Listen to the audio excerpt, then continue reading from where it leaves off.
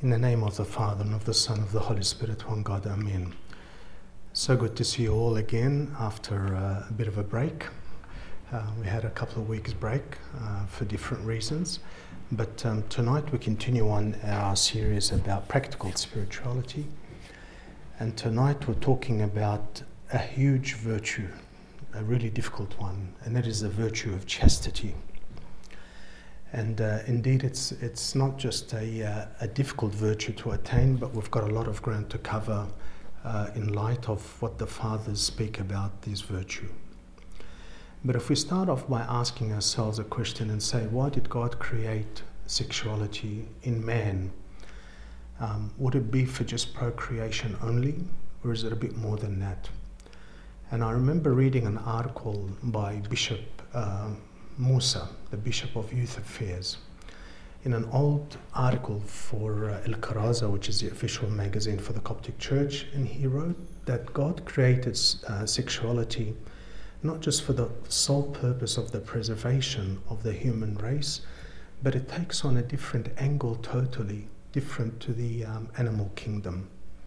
We know in the animal kingdom that animals mate in certain period of the year, and then they're not sexually active. But it's not the same with humankind. And why is this so? Bishop Moses also gives us the answer in the same article. And he puts it in a very eloquent way. He says it's because God wanted humans to share and enjoy a holy kind of love that is likened to the love of Christ and his church. You might not think of Christ and the church when we speak about sexuality, but actually that's what it boils down to. He wanted us to share and enjoy a holy kind of love that is likened to the love of Christ and his church. And St. Paul puts it in this way. He says in Ephesians 5:32, he says, "This is a great mystery, but I speak concerning Christ and the church." This is how St. Paul speaks about the mystery of the sacrament of marriage.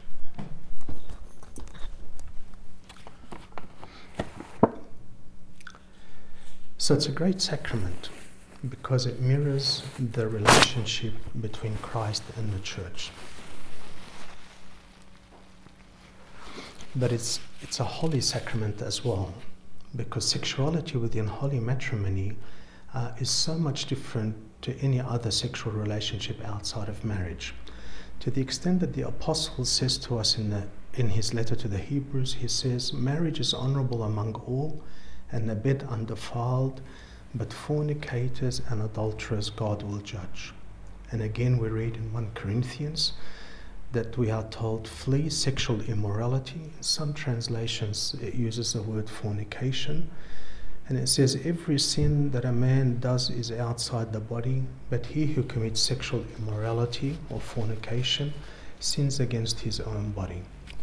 So sexuality within marriage is uniquely blessed because it's a sacrament, and it matches the love of Christ and his bride, the church, while sexuality outside of marriage is distinct from any other sin because it actually defiles the image of the love between Christ and the church itself. And that's why we are told again by St. Paul, he says, "Do you not know that your bodies are members of Christ? Shall I then take the members of Christ and make them members of a harlot? Certainly not." 1 Corinthians 6:15. And St. Athanasius, he relates this to us by making a beautiful analogy to contrast sexuality within and outside of marriage. This is what he says. He says, if a soldier goes out to war and kills 20 of the enemy soldiers, he is decorated. But if in the time of peace he goes out in the street and kills one man, he is condemned. It is the same action done in different circumstances with completely opposite outcomes. So the sexual act within marriage and the sexual act outside of marriage, it's the same sexual act, but the consequences of them is totally different. And the evidence that human marital love is blessed is given to us in one of the most beautiful books of Scripture, and that is the book of the Song of Songs. And it's a book that's been so misunderstood by many people. It's actually been attacked as a pornographic book. For some people do not understand the beauty of the relationship between the soul and Christ, or between the soul and God. But there is nothing sinful or pornographic about this book at all, or even about the marital relationship. It actually imitates the love between Christ and the church. Husbands, love your wife just as Christ also loved the church and gave himself for her. This is the marital sexuality, and that's why it's so different to the sinful sexuality that is outside of marriage. Sinful sexuality is actually concerned with lust. It's concerned with greed and taking, exploiting or seizing, self-gratification and so forth. Whereas actual marital sexuality is about giving of oneself to another. And that's why marital sexual love should be modeled on the same love of Christ and the church, who gave himself for it. So in other words, within marriage, the person gives of himself to their partner. And that's why marriage and sexual immorality is actually so much abhorred by the Lord in Scripture. And we will talk a bit more in detail about that. We are told to flee sexual immorality or fornication. And someone might say, that's easier said than done. We are bombarded on a daily basis by things that are have sexual innuendos and connotations. And of course, it's the most elusive virtue is the virtue of chastity. You think that you have reached to a certain stage only to be overthrown by it again and to be thrown into the pit one more time. But the Bible tells us about the perils of this sin. So listen carefully to what St. Paul says to the Corinthians. He says, "Do you not know that the unrighteous will not inherit the kingdom of God? Do not be deceived. Neither fornicators, nor idolaters, nor adulterers, nor homosexuals, nor sodomites, nor thieves, nor covetous, nor drunkards, nor revilers, nor extortioners will inherit the kingdom of God." And that list is quite actually comprehensive. When you think about it, that the Bible has not left one of these things without actually condemning the actions of it. Nowadays, of course, it's very difficult to talk about things like homosexuality because you are considered as a bigot, as a racist, that you don't have any accommodation for the different types of people out there. But we cannot go past Scripture when it comes to these matters. And that's why in this sweeping statement of 1 Corinthians chapter 6, verses 9 and 10, the Bible condemns all sorts of sexual immoral acts. Fornication means premarital sex, while adultery, of course, means extramarital sex, both condemned by Scripture. And the 2 degrees of that one sin, except the punishment might be different, because actually a fornicator commits sin against his or her own body and that of the person that they commit the sin with. Whereas adultery, the person commits sin against his own body, against the partner, and also against the person that they have committed the sin with. But note how homosexual acts are also condemned. It talks about both homosexuals and sodomites, referring to both participants in the male's homosexual act. But also lesbianism is condemned by Scripture. We find this clearly in the book of Romans. It says, "For this reason God gave them up to vile passions, for even their women exchanged the natural use for what is against nature." And the Lord actually adds to this list of sexual immoral acts all sorts of lustful passions. Listen to what he says. Listen to what level he takes us to. He says, "But I say to you that whoever looks at a woman to lust for her has already committed sexual idolatry with her in his own heart." So this is the level that the Lord actually takes us to. Forgive me, don't worry about what I look like or this hot weather. It's just I'm actually going through a bit of a virus at the moment, so that's why it's actually not helping. So look at the level that the Lord actually takes us to.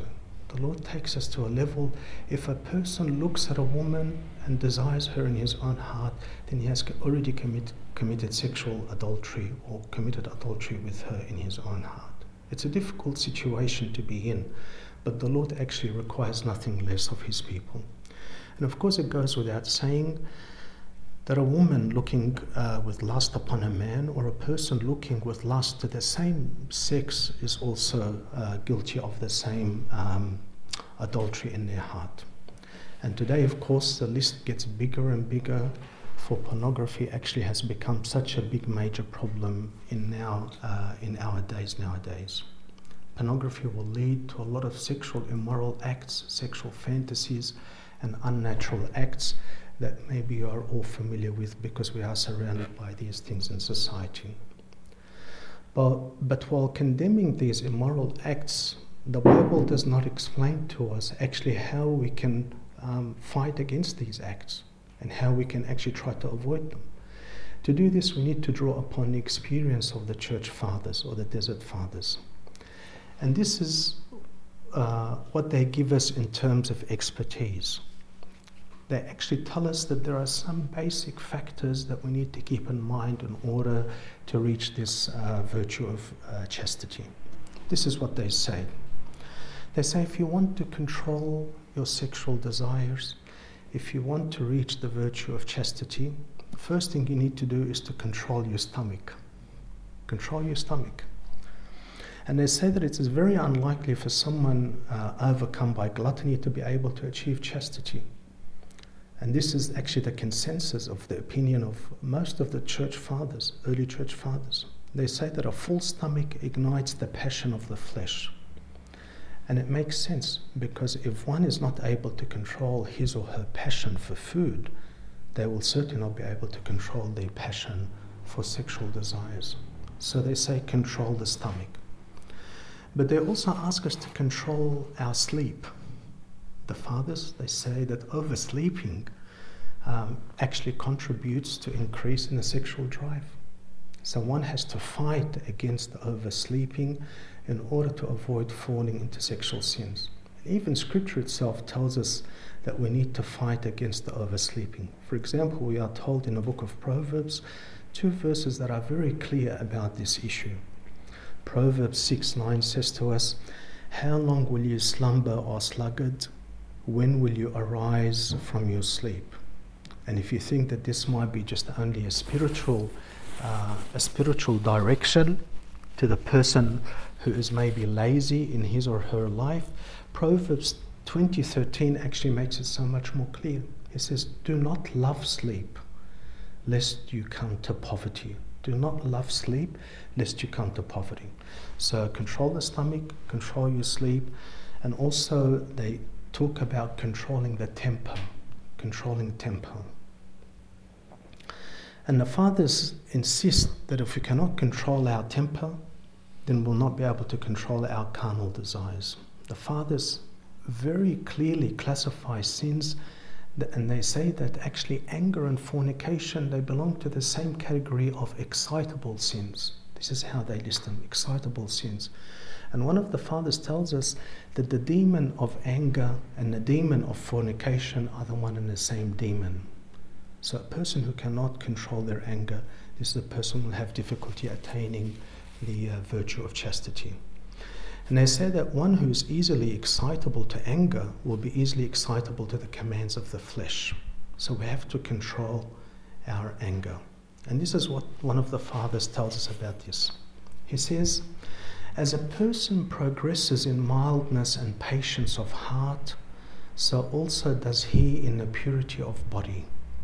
And the further he has driven away the passion of anger, the more tightly will he hold on to chastity." So the less angry I am, the more closer I am to the virtue of chastity. And this is given to us by John Cassian in the second conferences, in the book called Conferences of St. John Cassian. And there are two more factors that also we need to be careful of when we are trying to reach this chastity virtue. Particularly, I suppose, with young people, because young people can be affected by these very easily. That is the problem of drinking alcohol. And alcohol is a very potent stimulus of the passions of the flesh. And resistance to sexual sins diminishes when one allows himself even to drink, even in a moderate amounts. So one must be very careful with regards to alcohol. Even the great Shakespeare summed it up when he said that it creates the desire but takes away the performance. Creates the desire but takes away the performance. So even Shakespeare warns against the use of alcohol, that it can drive a person to lustful desires. And I cannot count for you the amount of times that we as priests hear so many horror stories about drinking and what it can lead to in terms of fornication. Let me share one story with you that is given to us in that book, Practical Spirituality, by Father Athanasius Iskander. He relates this story that is very vivid in his mind. And it's a sad story indeed. It concerns a 16-year-old girl of German descent who was very religious, and she used to come and babysit this priest's children when they were little. And I was so happy with her as a babysitter because she actually read the Bible to the children, something that is very unusual to find that a babysitter can do that. It was a rare find. But one day her mother said to her, "You don't have a life, why don't you go and attend the neighborhood New Year's party?" And her daughter agreed, and she went. Someone gave her this funny tasting juice to drink that night, and she drank it. Not only did she lose her virginity that night, but she also realized later that she is pregnant. The perpetrator was a married man and had kids.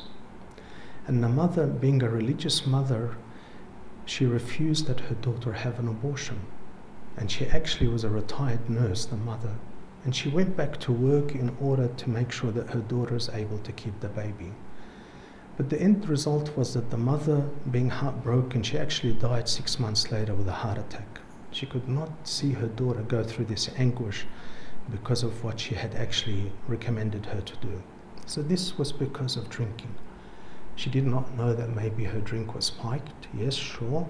But again, maybe there are many other stories that you know of where alcohol can be actually quite a big problem. So that's another problem that we need to be careful of in regards to our aspiration to the chastity virtue, and that is alcohol. But also there's another problem, again, particularly for young people, and that is dancing. And dancing is one of the most common ways for wrong relationships to start.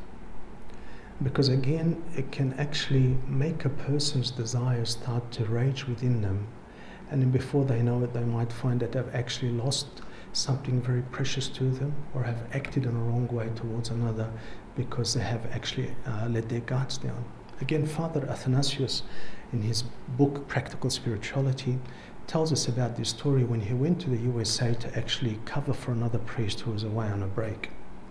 And after Holy Communion, this young girl, about 13 years of age, came to him crying and wanting to confess. After he had consoled her somewhat, she finally said to him, "Abuna, I had sexual intercourse." And Abuna said to her, "Were you raped? Did somebody force themselves upon you? You know, how did this come about?" And she said, "No, I wanted this as much as the other guy did, because I allowed myself to intimately dance with this person, and then all I could find out at the end of the night, with the music happening and with our bodies so close together, I had no desire to resist." And she lost her virginity that night as well. So again, dancing and drinking is definitely going to affect a person's pursuit of the virtue of chastity. Let us return to the fathers and what they say about this virtue. So they tell us that even if we control our overeating and our oversleeping and our anger, we still need another virtue before we can attain the virtue of chastity. They tell us, you covet chastity, then also covet humility, because without humility you cannot obtain chastity. Why do they relate both together? Have a look at the incredible wisdom that they have behind this theory. They say that the most common problem in our fighting against desires of the flesh is self-reliance. Self-reliance, that we rely on our own selves. You say, "I'm going to do this," or "I'm going to do that. I will have victory over this. I will achieve this." And let me just share with you a motto that you need to be very careful with in your spiritual strife, no matter what it is that you're trying to achieve in your spiritual life. The moment that you start to put the words I or me in a sentence, then be careful, because there might be a fall. There will be a fall.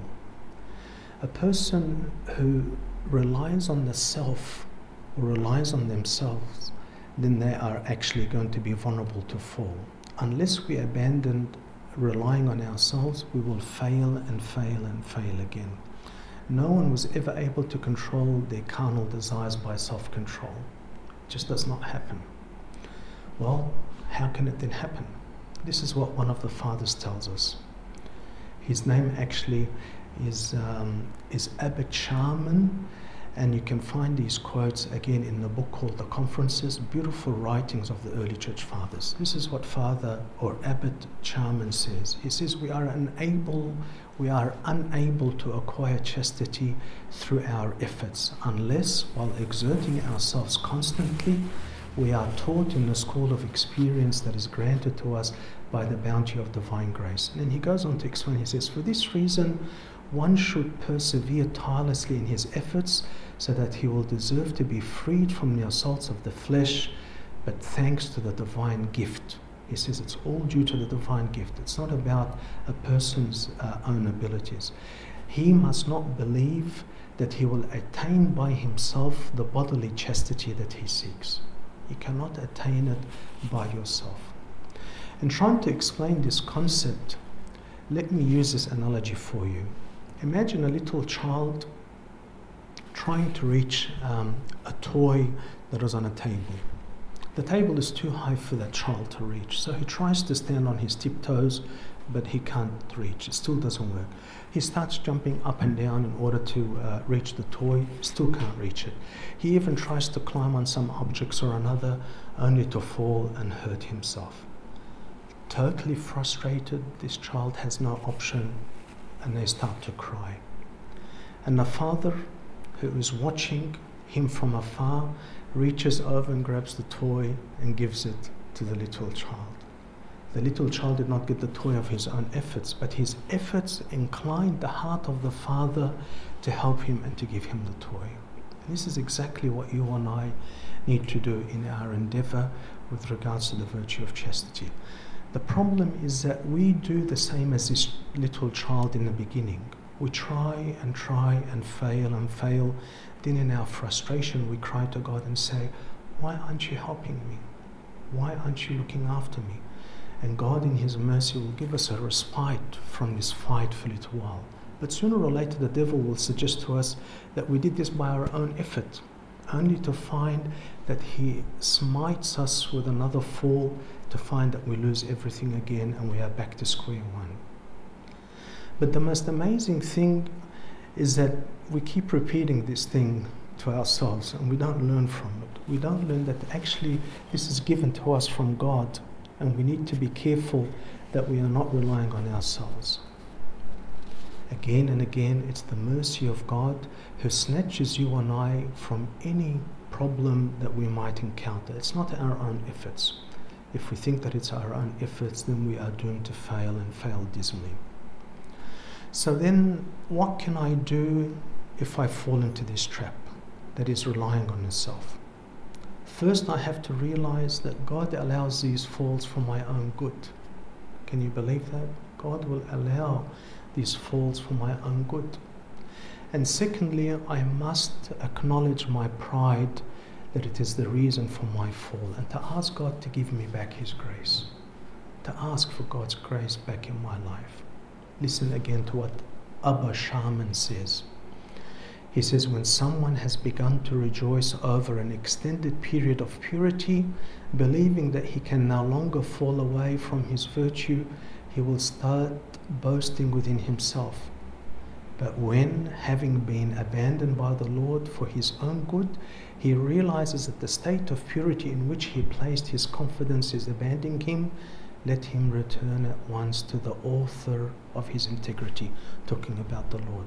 Once one has to be trained by God through these oscillations until he is confirmed by the grace of God in the purity he is seeking.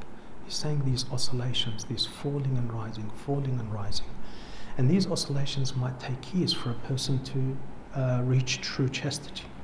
And there's nothing more wrong with these falls and arising, because they are on the road of attaining this virtue. So it's not wrong for a person to fall, but to learn from that fall and to try as much as possible to avoid falling again to that problem. These oscillations are very useful to us because they give us experience, not only in fighting against fornication, but against also pride and self-righteousness. When I know that my pride and my self-righteousness could be the reason for my falling, then I will also learn from these experiences. So do not be dismayed if you have been falling again in this trap, because even the experienced and the desert fathers also went through this till they actually reached perfection. We hear, for example, about Mother Sarah, one of the great ascetics of the desert, that she fought against fornication for 14 years till she reached her freedom from this passion, and many other saints also did the same. We hear about Moses the Black, or Moses the Strong, who went to his father of confession, Saint Isidore, on one night 13 times complaining of the sexual thoughts, till again he found freedom from this passion. Listen to what St. John Climacus says in the Ladder of Divine Ascent. He says, "Do not be surprised if you fall every day, but do not give up. Stand your ground courageously, and assuredly an angel who guards you will honor your patience." An angel who guards you will honor your patience. Through your patience, possess your souls. This is what Scripture tells us. So finally, when we are humbled by the many times we thought that we have prevailed, only to discover that we did not, and we fall into the state of littleness of heart or of lack of self-confidence, and we admit defeat and that we have no ability to win this war, it is only then that God will intervene and He will grant us reprieve out of pity. Not that we have exceedingly humbled ourselves because of any virtue within ourselves, but it is because of the mercy of the Lord Himself. Nothing more and nothing less. It is only the mercy and the grace of God that takes away from us any wrongdoing. But like any other virtue, I must pray about this struggle towards chastity. This must be my first step in the struggle towards chastity, that I must pray about this. Show God that you actually really desire chastity, that you're not just going through the motions, that you're not just doing it because you've been told to, or that it's the right thing to do, or that it's the Christian thing to do, but actually desire it from all your heart to live a pure and chaste life, and then God will find in your heart that you really desire this. He will give you a hatred for impurity, that you are then able to really then aspire towards this chastity. But what about if somebody can't reach this stage? Some people come and they say, I really want to repent, but I cannot bring myself to hate this sin. I like it. I love it. Well, go to God honestly and tell Him about your dilemma. Tell Him that you do love this sin and that you have not developed hatred for this sin yet. Go to Him and say with David the psalmist, and say to Him, create in me a clean heart, O God. Create in me a clean heart, O God. One of the beautiful prayers of the Church is the Litany of Oblations. We do not hear this prayer often because it's usually prayed in the early raising of incense in the morning before the liturgy starts. And in this, we actually ask God to reward those who desire to offer but have none. So we thank God for the offerings that are brought to Him, and we ask the Lord to actually reward those who have offered out of their abundance and out of their scarcity, and whatever little that they might bring, we ask God to reward them. But we also say, and also reward those who desire to offer but have none. I want to offer, but I have nothing to offer. Maybe we can take our cue from this prayer and to throw ourselves at the feet of the Lord Jesus Christ and to say to Him, Lord, I am one of those people who desire to offer to You but have none. I have no strength in me. I wish I can offer a true desire, Lord, of purity, but I'm unable to. when I actually humble myself in this way before the Lord, then the Lord will grant me my desire of the heart to live a pure life. St. Augustine was once in this stage. He did not want to leave sin. He actually used to pray to God, and he used to say, God, I want to repent, but I have not had my fill of pleasure yet. He wants his fill of pleasure. But God caught up with St. Augustine, and the man who lived in sin for 30 years became a bishop afterwards. So there is always hope. But beware of making vows of chastity to the Lord. Do not ever make vows to the Lord, because when you promise something, you must fulfill it. But ask the Lord to help you into achieving this chastity or this virtue, and to say to him, Lord, I do not want anything to take control over my life. I want you to be the one who's in control of my life. So besides prayer, we have to put in a sincere effort in fighting against purity. It does not make any sense, of course, to pray to God and to say, Lord, I want purity, when, for example, I'm watching pornography. It does not make sense. It's a contradiction. Or then to give in to evil thoughts without attempting to block them. You see, do not look for immediate results, but do whatever it is that you can, and this effort, God knows, will look at your effort, and he will grant you your heart's desire. So fight as much as you have power in you, without worrying about the end result. And God will look at your effort, and he will look at your sincerity and effort, and he will give you the results, not in your time, but in his time. I remember back in the early days of schooling, way back in the early days for schooling, for me at least anyway, that they used to give us three marks. They used to give us our progress mark. In other words, this is how you will achieve down the track what you've actually trying to do.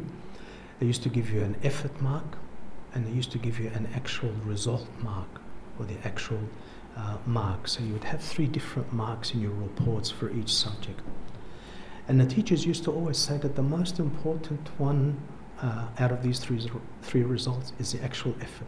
Because if you're getting A's for effort, it means that you're putting in your full effort. And it means that you cannot do much more than that. And this is, I think, also what God looks at. God knows that we are no match for the devil. He knows that the devil will prevail over us. But God wants us to fight courageously, even if we lose at the end. Look at what Abba Theophan, the recluse, says it in a nice analogy. This is what he says. He says, if a soldier is surrounded by his enemies and goes on fighting until he is seriously wounded in a battle, he is decorated as a hero. But if he sees the enemy around him and raises a white flag and surrenders, he is considered a traitor and is punished accordingly. You see, same scenario. If he goes on fighting, even though he might be wounded or he might even die in battle, he is decorated as a hero because he fought till the end. But if he raises a white flag and surrenders to the enemy, then he is a traitor. So actually we might think that we have lost the battle, but God counts even our losses as part of our victory. What do I mean by that? I mean by that there is a beautiful story that can actually relate to you what I'm trying to say here. It's a nice story to illustrate this in the life of Saint Anthony the Great, which was written by Saint Athanasius the Apostolic. Saint Anthony was tempted by the devil in so many ways.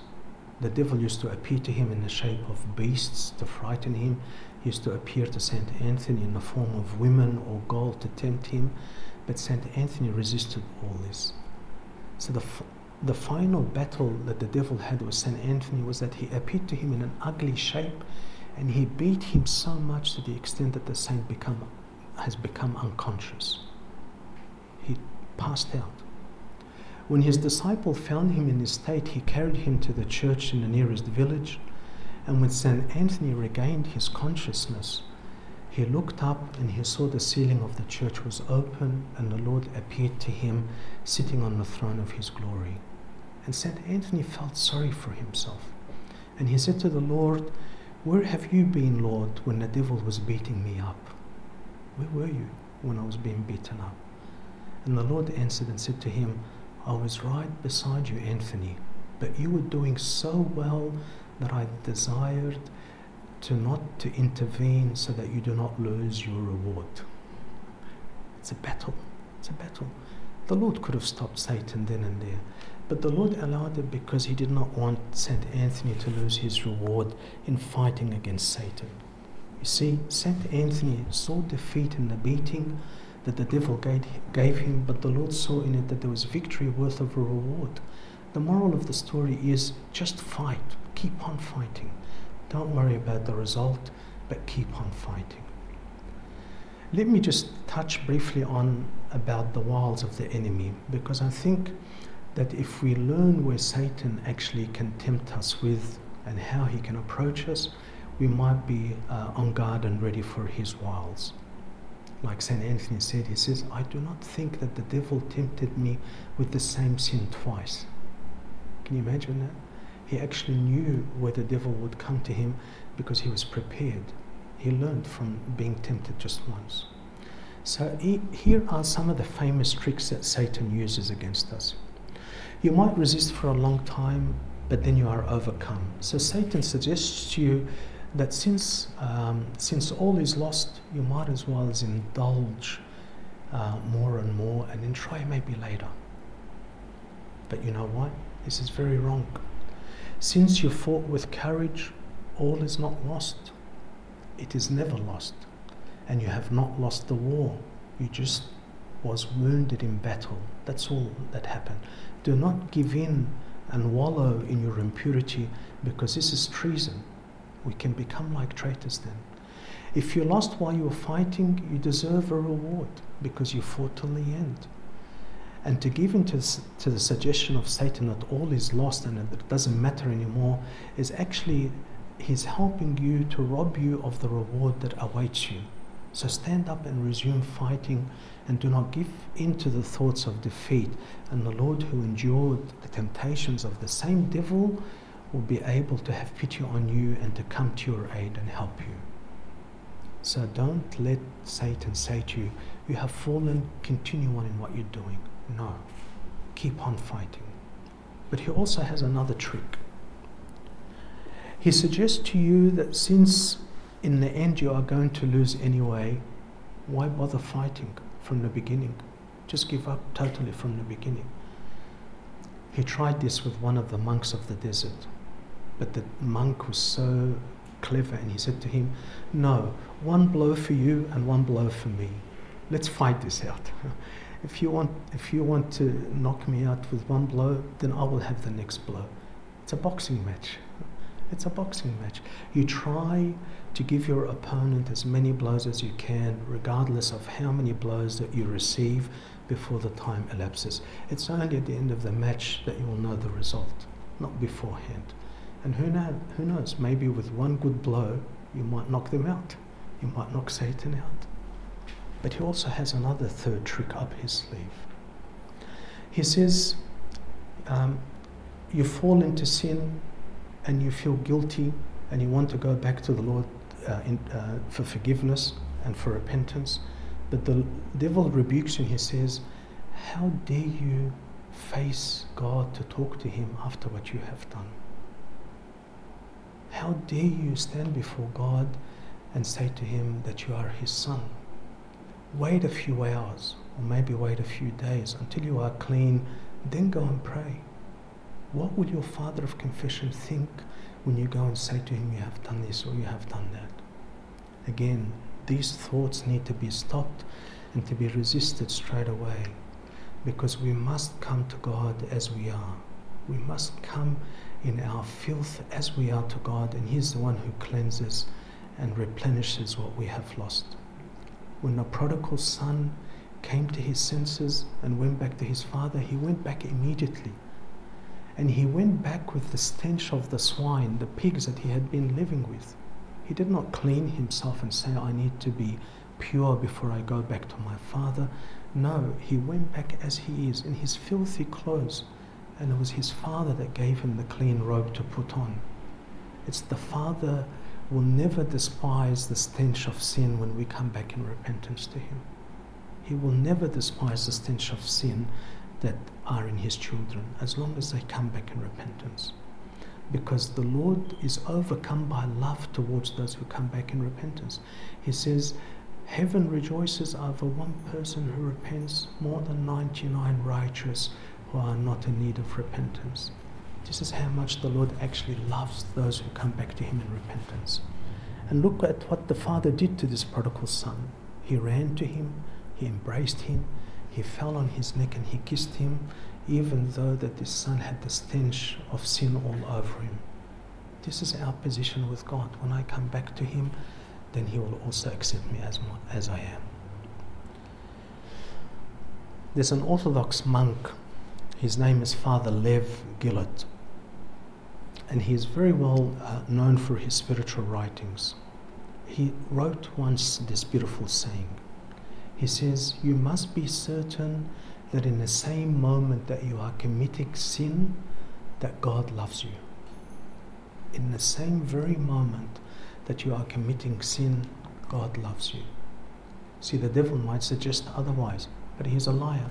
So as soon as you fall, immediately go on your knees before the Father, before your loving Father, and tell Him, Father, I have sinned before heaven and before you. I am no longer fit to be called your son. Treat me as one of your hired workers. And immediately you will feel the embrace of God the Father and His loving kisses towards you, that He will accept you back. Go back to Him with courage and know that the Lord will never return a sinner who comes in repentance to Him. It's needless to say, of course, that your repentance between you and God does not cancel in any way your physical confession before your confession Father.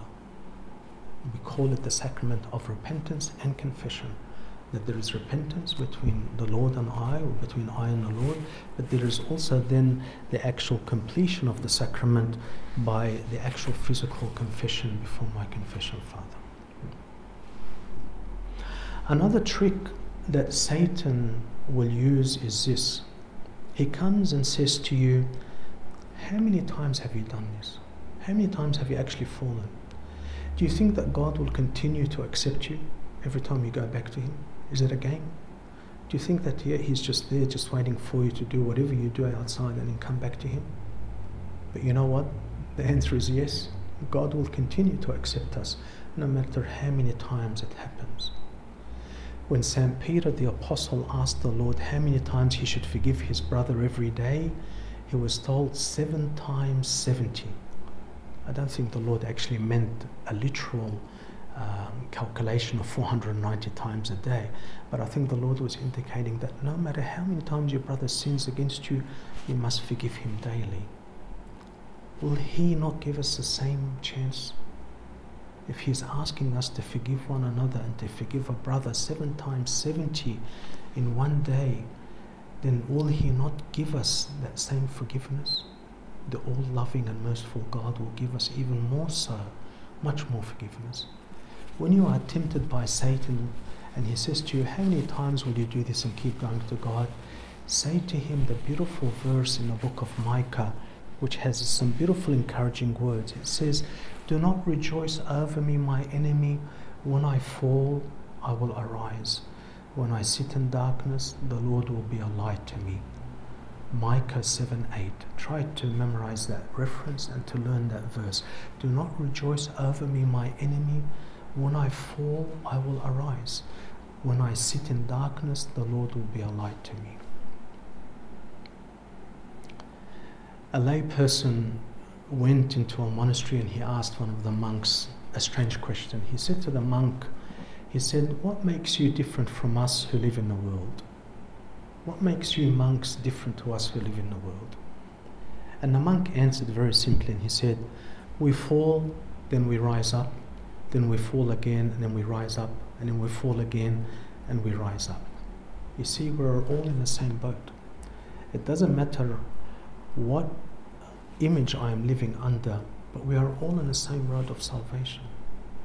And do not ever grieve over your falls by by over-grieving, if I can put it in that way. Actually, one of the saints, from memory, I think it was Saint Theophan, the recluse, says that this is actually a sign of pride. When you over-grieve your falls, it means that you are losing hope and losing trust in the Lord. No, consider this actually as a remedy that was sent to you by God to teach you humility. Listen to what one of the church fathers said about this.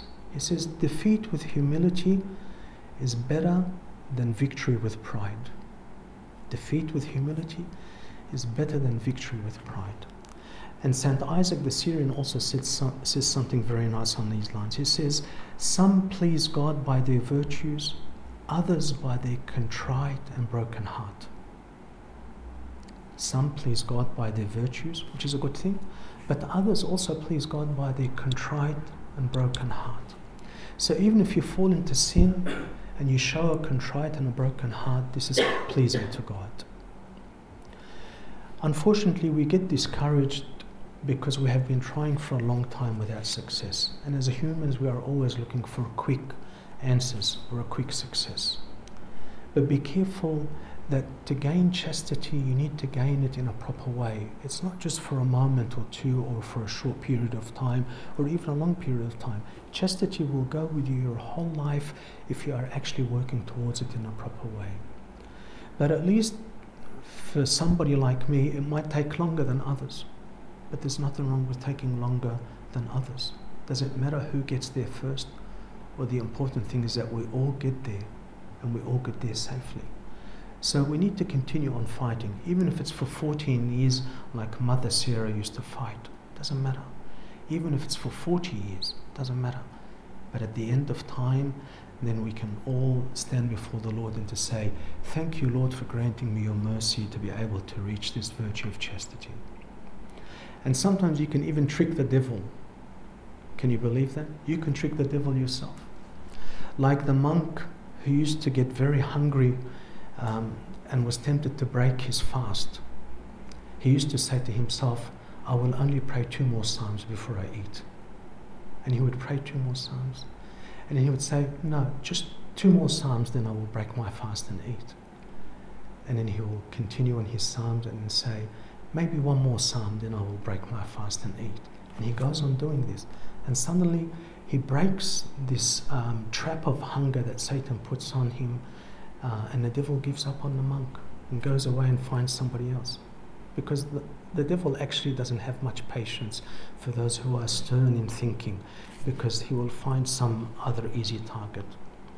And then this monk would actually find that he has done his canon without breaking his fast early. And it's the same with you and I. For example, if I am being fought an urge to sin, I can say to myself, let me sleep tonight in the comfort and in the bosom of my Father in heaven, and let's see what happens tomorrow. When I actually calm my thoughts in that way, and I calm my body in that way, the morning will come and maybe no sin will actually happen. So I have actually gained a great virtue by even being patient in my pursuit of the virtue of chastity. You see, when I postpone my failing or my falling, and then I have become maybe somewhat exhausted, then the Lord's mercy comes in and covers for my weaknesses. And then I can continue on in my fight in the new day. I can see the day through and say, weeping may endure for an evening, but rejoicing comes in the morning. When the fight is really there and tough, I can push myself just that little bit more and see what gains I can actually achieve. And believe it or not, you will actually achieve so much. And finally, and to conclude with, I just want to quickly just read to you a beautiful segment, again by Abbot Sharman, in his conferences, or the book that's called The Conferences. And it actually talks about what we should do when God actually grants us chastity. What should I do with it? I'm not gaining a virtue just for the sake of virtue. Everything has to be for the glory of God. So what should I do when God grants me this virtue of chastity? Listen to what he says.